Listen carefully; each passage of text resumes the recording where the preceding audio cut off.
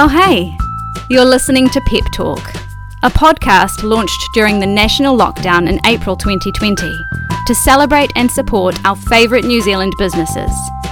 Join Grace Kreft, ex-lawyer and former owner of Sweet Bakery and Cakery, to hear about how some of our favourite businesses built their brands, the ups and downs along the way, and what we can do to support them, both now and once business as usual returns. So, are you ready for a little pep talk on your coffee break? Then here's your host, Grace.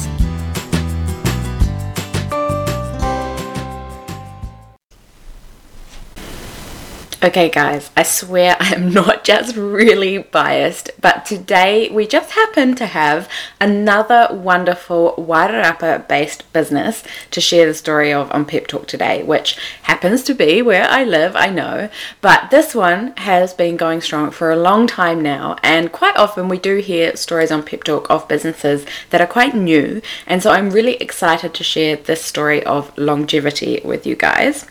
Get ready for the very fun story of Thunderpants, direct from owner Josie. The Thunderpants gang, if you haven't heard of them, make kick-ass undies. These undies are organic, they're New Zealand made, and best of all, they are designed so they won't go up your bum. With over 30 years of business under their belts, this is a great story all about getting started, resilience, keeping the passion alive, getting into export, adaptation, and, trying to convince a stuffy old bank manager to take a chance on your new underpants business. And yes, of course, as you'd imagine, it is a little bit cheeky. So let's go. Hey Josie, welcome to Pep Talk. How are you? I'm great, thanks, Grace. How are you? Yeah, really good, thank you. And Josie was just saying before we hit record that everyone at Thunderpants has gone home for the day and it is 3:30 p.m, so I thought that sounded like a pretty great culture to be working in. Yes, they do start early. Yeah.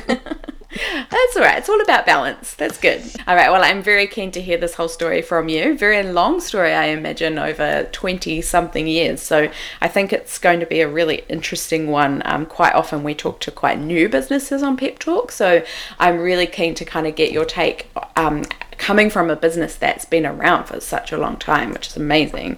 But before we do jump into all of that, every time we do a pep talk, we always do some this or that questions to warm up.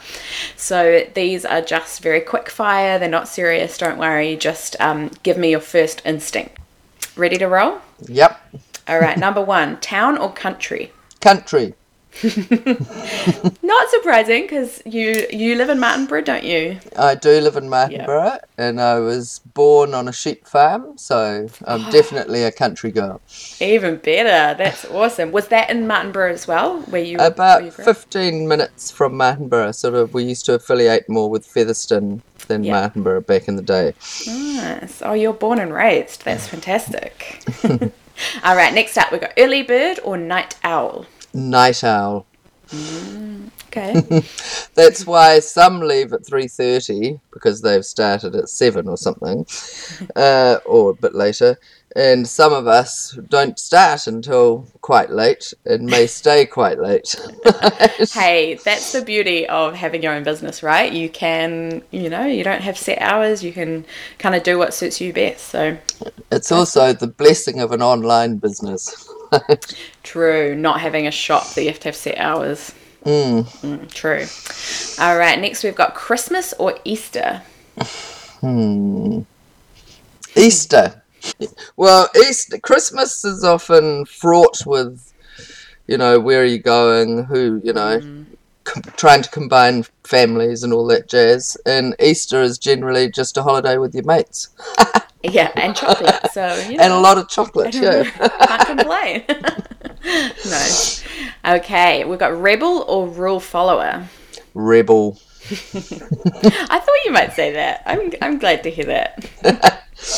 Nice. All right, and then last one, we've got, would you rather eat only cheese for a year or not be able to eat cheese for a year?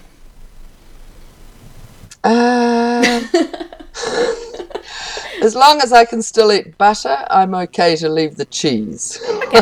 Yeah. All right, we'll allow that. Yeah, I really had to think about that one when I put it in. I was like, what would I choose? What would I choose? Sorry, not what would I choose? You obviously like cheese quite a lot. Yeah, but then I think if you ate only that for a year, you'd be well sick of it. I think so. After like a month. Yeah, good call. All right. Okay, serious stuff is out of the way. Let's move into hearing your story. So normally kind of we kick off on Pep Talk. We talk a little bit about like the pre-business times, often a bit of background there, like because these businesses, like I said, are sometimes quite new and we're like, what were you doing before? What jobs were you in? But for you, you've been working on this for like 26 years or something like that. But there might not be that much background behind it, but maybe you can paint us a bit of a picture of what you were up to before you started the business. Sure. So, well, like I said, I grew up in the South Wairarapa on a sheep farm. So I was one of 5 children. And then I did the old boarding school thing and then came back and did my last year at school at the local high school. And from there, I tried to go to university. I lasted about 6 weeks. It sounds like a good story. Try.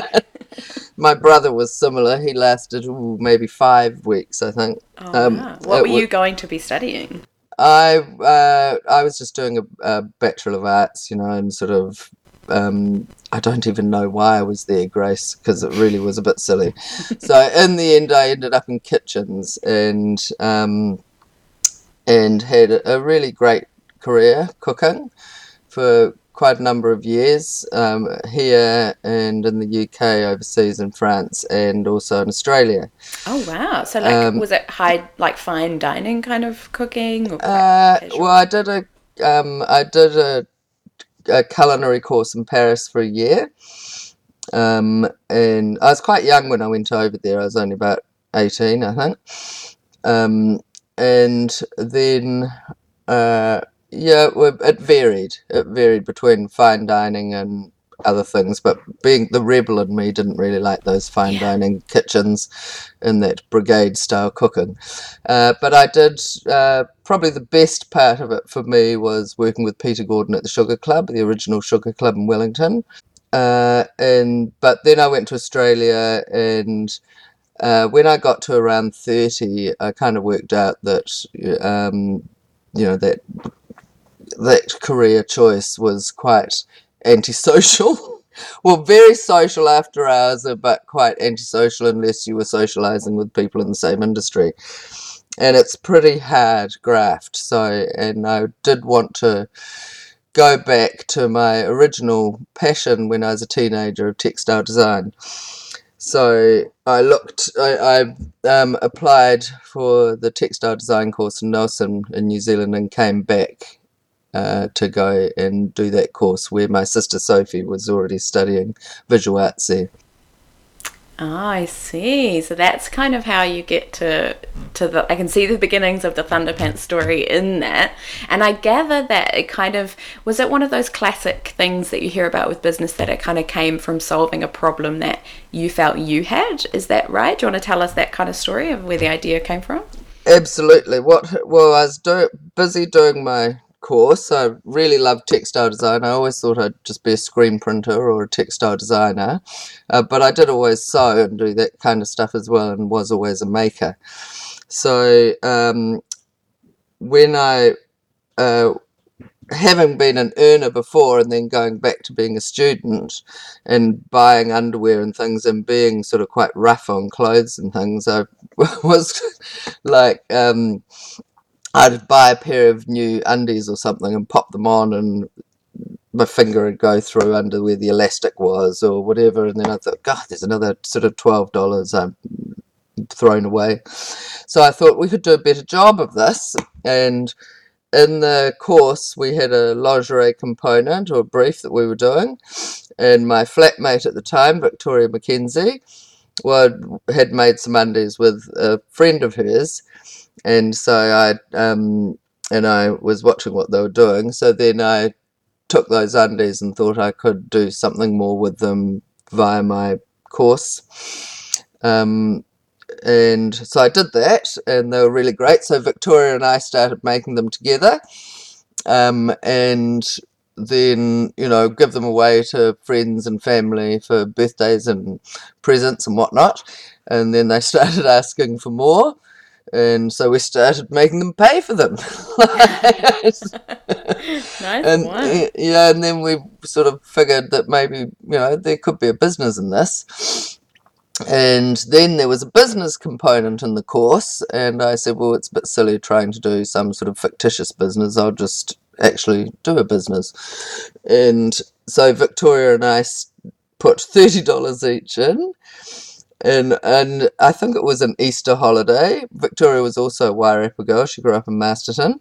So we both came back up here, and it was really quite amusing because, we didn't have a car. So there we were in our 30s. And Mum drove us over to the Levana factory shop with our $30 each. And we bought some fabric and took it back and started printing it up, and everything was very equitable in those days. We'd do a woodcut design, and so it was like the artichoke print that we still run now. One of those artichokes is woodcut by myself, and the other one's woodcut by Victoria. It's just hilarious, really. Anyway, this all went on, and I had to put a business plan together and go to the bank and all that sort of stuff, and it was all pretty funny trying to persuade people to back Thunderpants, which amusingly at the time, at that particular era in 1995, chocolate brown was, the colour of the moment. So chocolate brown underpants. Quite practical, really. That were very sort of large by comparison what was on the market at the time, and most bank managers were male, so not many of them really got it. Except for the good old National Bank came to the party, and so we were off. Wow, what a beginning. I love that. And I feel like you must have been kind of entrepreneurial minded, because a lot of people wouldn't see the opportunity of that to be a business, but something must have sparked it in you to be like, this could be something. I've always liked that idea of making things and selling them. So yeah, I guess I've always had a little bit of an entrepreneurial streak. Although my first foray into sewing things in the mid-80s was pretty bad, where I hadn't actually worked out that if you were, tights were the thing then, and I thought I could make tights, but I didn't actually know you had to use a ballpoint needle to do that, so I made all these tights, and then people put them on, they instantly laddered. I've come a long way since then. You have. And what about the name? Was it called Thunderpants at that stage? Well, we didn't know what to call it. And I remember my eldest sister, Kate, who also lived in Nelson, I went around to babysit for their kids one night, and I said, what are we going to call these bloody undies? And she said, Thunderpants, of course, because that's what we called big undies in the Wairarapa when we were growing up. Oh, I see. Yeah. Oh, wow. It's such a good name, because I no doubt that what you're doing would have been successful otherwise, but I do think that must be a pretty key part of it. Like it's very memorable, right? That's right, it certainly is. And I remember, and the sort of tagline to it was, Thunderpants are go, they won't go up your bum. And I remember that. That's like what I have in my head about you guys. Yeah, and I remember we had quite a sort of almost prudish, I guess, tutor there at the time that said to me, do you really have to say they don't go up your bum? And I said, well, yes, actually, because that's the bit they're going to remember. Yeah, it's kind of the point, right? Yeah. So it was very funny, and they were all handmade then, all hand printed. We lived in this beautiful house overlooking the Nelson Harbour, where I shared the house with Victoria and another poor, long-suffering flatmate who got a lot of free undies called Sarah. And Victoria and I had an exhibition of our undies when we launched them at a gallery in Nelson, and then there was a sort of story written about them, and that was syndicated around the papers around the place, and that kind of helped as well. So then we then had to mock it all up, and then trot around and go and try and sell them and get some orders to satisfy the bank that we were all good. So we did that, and that went well, and then we had to put our first production run into manufacturing in a factory rather than sew them all ourselves. And I do remember this really rather hilarious moment where we went to this factory in Palmerston North, where we were holding the patterns, and the guy that ran the factory was holding the other side of the patterns, and we were sort of tussling with them like it was like our baby. Where do we put this intellectual property over there? You know, like, is he going to copy our underpants? Like, and then in the end, he just looked at us and said, "Girls, if you want to move forward with this, you're going to have to let go." Like, very symbolic. yeah. So yeah, it was pretty funny those early days. They were very entertaining, and all our friends were roped in to roll the undies and do the whole business. A real team effort. Yeah.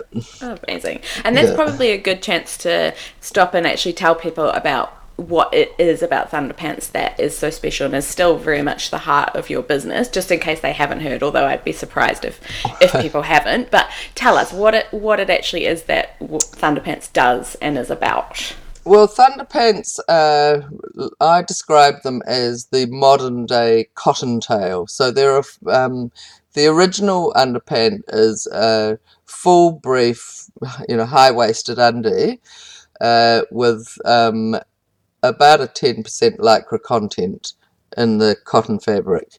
So all the elastic is in the garment. There's none in the leg or the waist.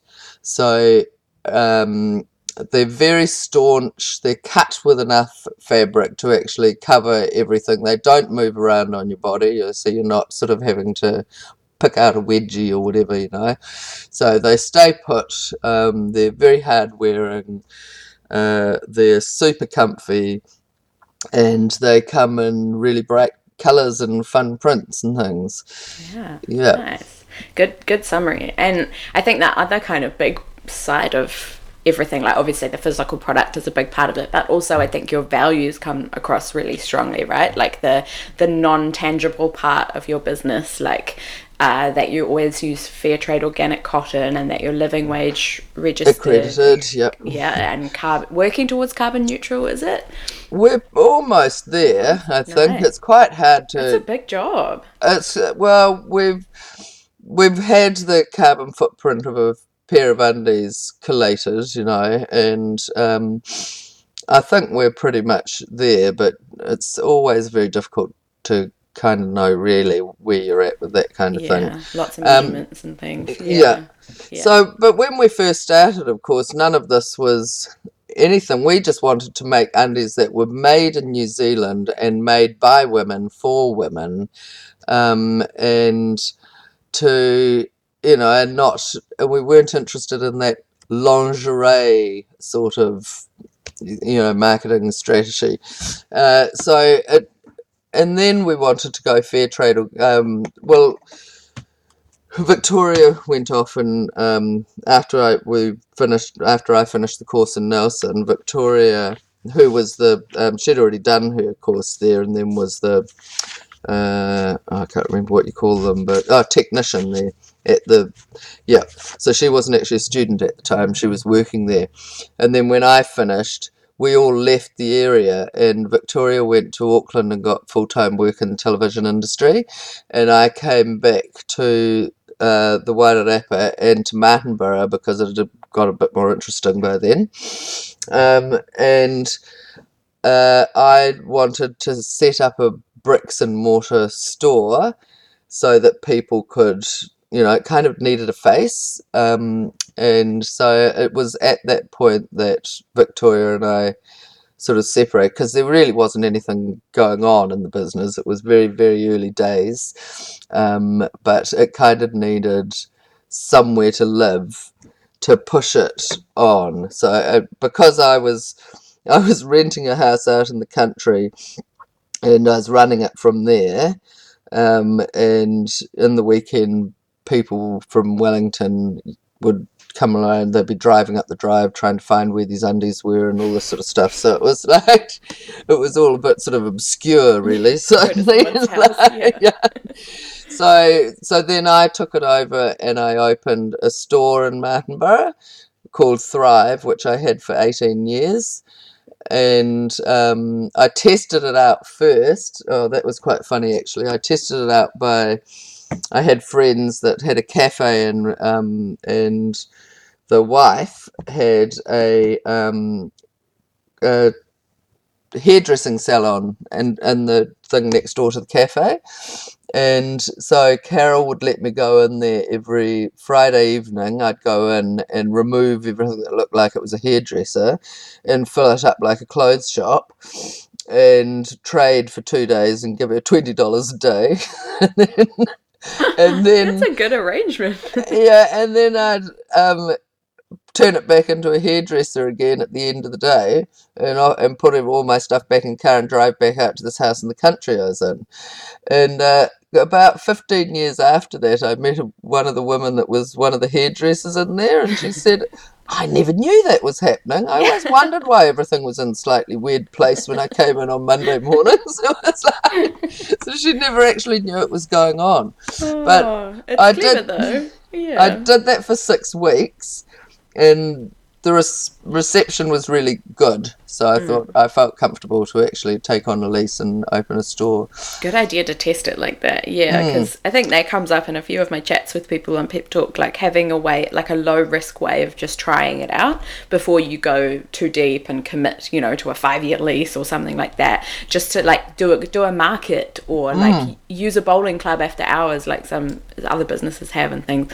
Like that makes perfect sense. Yeah, I think it's really a good idea to do everything on a shoestring to start with, rather than get yourself sort of go all out and get crazy with spending, and then get stuck, because that's really the stuff that you're spending on at that point are probably not really where you need to be spending, because you just don't really know at first. Yeah, absolutely. And that kind of, because you said you had your retail store for 18 years and Thunderpants has been around for, I think it was 26, I calculated maybe. Yep, I started it in 1995, but the company was started in 96, and then the store in Martinborough was started in 98. There's definitely longevity there, like that.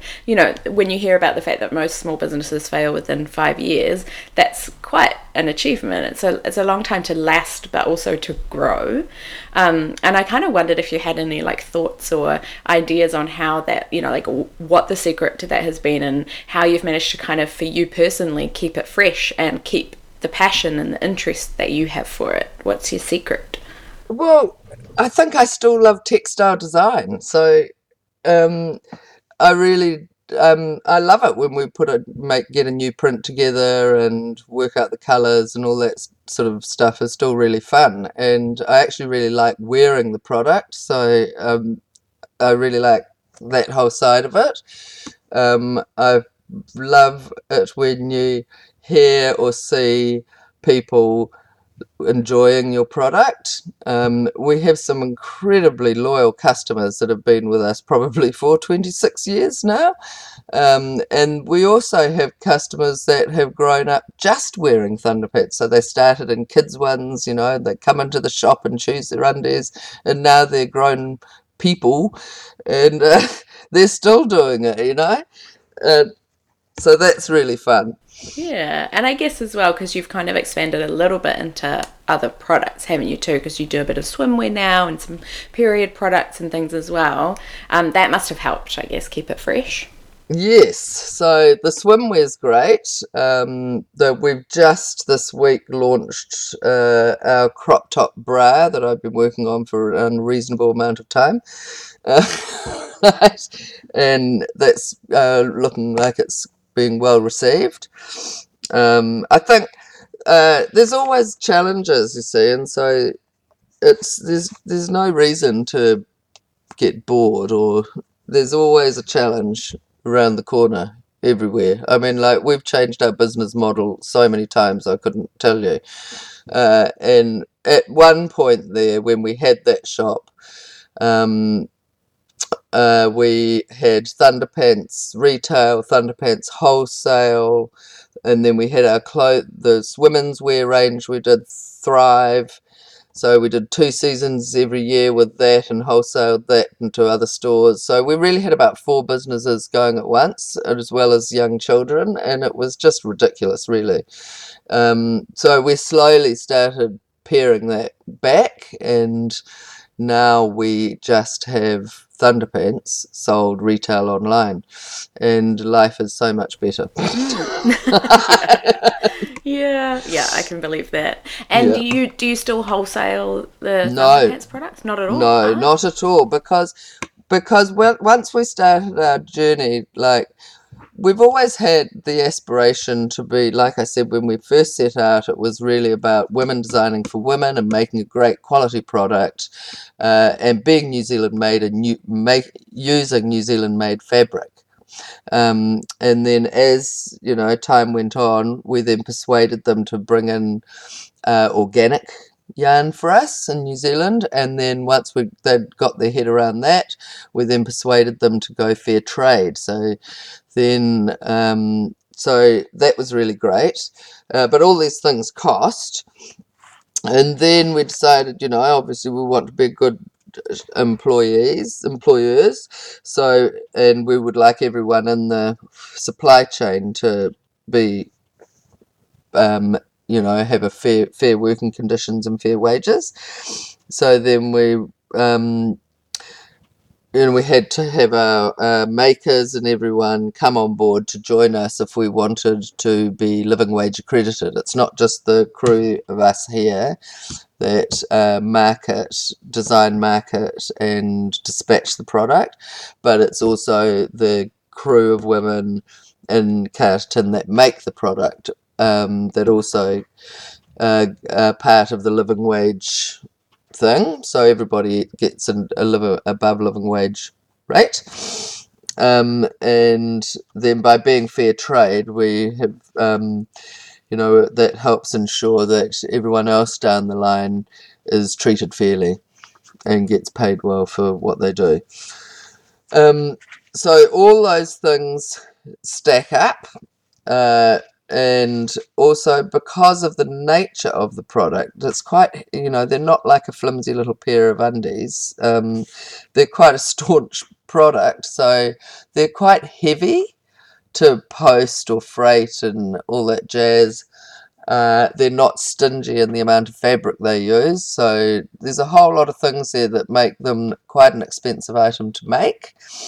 So there really never was, even before we added all those other sustainable things in there was never a proper wholesale margin anyway. Wholesale customers were selling them because they liked them and they got people in the store, but they certainly weren't making any money out of them. So then we had to decide which way we would go, and because we were going down the sustainable, ethical route, there wasn't enough room to continue to wholesale, so that we took that leap and took it all online. And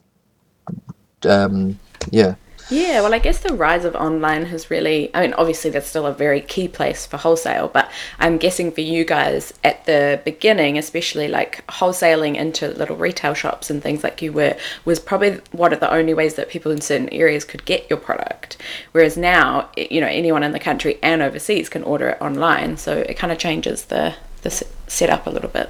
It absolutely does. We went online fully about 3 years ago, I think. We've always had a website. I always find it hilarious that we've got an online business now. When we first started, I hadn't even sent an email. It was the internet wasn't even really a thing then. Yeah, so funny. But now we're fully online, and not only are we fully online, but because we can't, there's not the fat in there to wholesale, there's obviously not the fat in there to export. So we had to come up with a new regime for that. So we had to wait and find suitable sort of nut bars like ourselves. And we found one in Portland called Celeste, and she makes She has Thunderpants USA, which is made under license we have an overriding company that holds all the intellectual property called the Ministry of Pants. Oh, I like that. I was going to ask you how the setup was, because I saw you do US and UK, and they have their own websites and everything, so I was quite interested in how you'd landed on that. So they actually make them offshore. Yeah, we wanted. Well, the sort of idea was that in the UK and the US, that they could replicate what we're doing here, so that they have their story of locally made product there. We all get the fabric together from the same place, because the fabric is the key to how it works. And it's, I mean, they would get it in America, but nobody's been able to replicate it yet, So, I mean, it was New Zealand-made fabric, but nobody does it here anymore. So now it's Australian-made fabric. So that's, as close as we can get to being in New Zealand. And it's an awesome company. And they're just really fantastic. And does it go well overseas? Like, do people seem to resonate with the same messaging and things that you found here? Absolutely. Totally. Yeah, they just love it. So all three regions, New Zealand, America, and the US, and the UK, all are contracted to the Ministry of Pants, so that we all have to play the game in terms of how you market your product and consistency. That kind of thing. Yeah. And so we all use the same patterns, the same construction, all that kind of thing. Yeah. Nice. Yeah, it's a good way to do it. And allowing them to be local in all of the regions is great, because that's such a part of your story. Yeah. And I guess just the size of the market as well, right? Like, there's quite a lot more people in the US and the UK. So. There's just quite a lot more, yes. So just a little slice of their market would be quite satisfactory, really. Absolutely. You don't need to go ballistic. Yeah, and I feel like you touched on you've touched on living wage and where you source your materials and everything being really important. And then I think another part of what you guys do that we haven't really touched on yet is that kind of like inclusivity part of your story, which I think is really valuable, just like making sure that there's diversity, and even down to like, the models that you use and the way that you talk and everything. Like, I guess especially with underwear that is traditionally quite limited, shall we say, in terms of inclusivity, even though everyone of every size and shape and gender and ethnicity wears underwear, we only really see one kind of person wearing underwear in the media and things. So tell me a bit about how that came about. Was it just like a natural thing for you, or a deliberate step? Well, a bit of both, really. Thunderpants is myself and my sister Sophie, who's 8 years younger than me, and she bought into it sort of very early on. And so both Sophie and I are probably a little bit rebel-y and not really conforming very much to sort of societal norms about how you should dress or how you should present yourself or that kind of thing. So really, I think Thunderpants for both Sophie and I, and what you're talking about, the way that we put ourselves forward or market our product, is really just a reflection of ourselves, and feeling that everybody's the same, really. It's not really relevant if you're big or small, or pink or green, or male or female, or whatever you are. It doesn't really matter. But we all wear underpants, so they may as well be nice and comfy and give you a bit of a laugh. I mean, I think everything, everything's just a bit too serious in life. So, I think that it's just natural for us to want to be inclusive to everyone. I mean, but we all get infuriated with all that photoshopping and all the rest of it. We both have teenage daughters. We can see how unpleasant all that business is. And it just seems ridiculous, really. Yeah, especially in social media coming, it's only going to get worse, right? And I've got a 3-year-old daughter, and I'm already feeling stressed about what we're going to do about that in 10 years' time or whatever. She'll be fine. We'll just get her some Thunderpants and she'll be fine. Yep. Yeah, I love that. And that makes sense because so much of business when it's small business especially is about the people, and it's just your natural personality and your natural inclination that flows through. But I do also think that will be another really key part of your success is that storytelling and inclusivity, and how you just... It is quite a refreshing change, I guess, from what people are used to seeing. So it really stands out. Oh, that's great. Yeah, nice work. And you did kind of touch on the challenges. Obviously, we touched on that a little bit already, but that's always a part of these kind of conversations, because small business is really hard, and especially over such a long time and a changing business landscape and world landscape. So I'm interested to know, like, what you found to be over this time the biggest challenge that Thunderpants has faced. We've had some kind of some quite big. Early on, we didn't really understand the exposure that you would get from having a website. Like, our first website that we had was just a sort of view website, and then email if you want to purchase anything. But even that, back then, we'd trademarked Thunderpants in New Zealand, but we hadn't taken that trademark anywhere else. And the name was quickly picked up and trademarked by a New Zealander that lived in Australia. Oh, interesting. And they trademarked it in the US, the UK, and Australia. Ooh. Yeah, so we had... that was a sharp learning curve. Like, we weren't going to pay them $40,000 or whatever, because we didn't have $40,000. And we didn't go to a proper intellectual property lawyer and all that. We just went to a lawyer. We're just naive, really. And in the end, we just rebranded a bit in those areas and just kind of skirted around it, and then waited years and years and years, and eventually got those trademarks back in those countries. And now we have proper intellectual property lawyers that look after everything for us. So that was a big one then. I think the next real big one was when we were still getting our fabric from Levana in Levin. It had a change of ownership over the years, and their focus was elsewhere. They were much more focused on merino than they were on cotton, which is understandable, but, it would have been nice to let us know.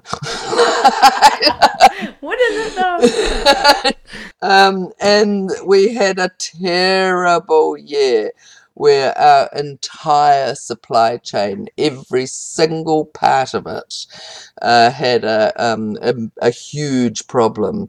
And what it identified for us was that we were too sort of linear, or all your eggs were in one basket. You didn't have any other sort of things going on. Honestly, it was terrible. Once we got over the actual fabric issues with the production of the fabric, we then had terrible issue with the printing, where the guy who ran the print place in New Zealand had lost the plot a bit, and then all his staff left, and he was printing himself. And then so we had our first batch of good fabric in about 6 months came through. And he put way too much, he'd forgotten how to print, he put way too much glue on the table, so when it pulled off the table, it was at its supreme stretch length, and then straight into the heat set thing, so he set it without any reverse stretch, if you know what I mean. Right. Oh god. So we had that, and then we had some major health issues in our makers area, which were really dramatic. So every single part of the thing, even down to the labels, everything happened, but we're all in 1 year. Wow. It doesn't rain, it pours, right? Yeah. So then we really cleaned it all up after that, and and then when Levana went under, well, they decide to close shop and go to Vietnam. We'd already approached these Australians, ABMT in Australia, and they rang us because they heard about our fabric supplier closing shop before we did. Oh gosh. Yeah. We can laugh about it now, but I imagine at the time you weren't laughing. Well, it was fine because they were going. They said, "Don't worry, we'll help you." So I mean, they were amazing. They were really great. But there's been a lot of this. So that was that one, and then there's just things all the time. But you just have to work through them.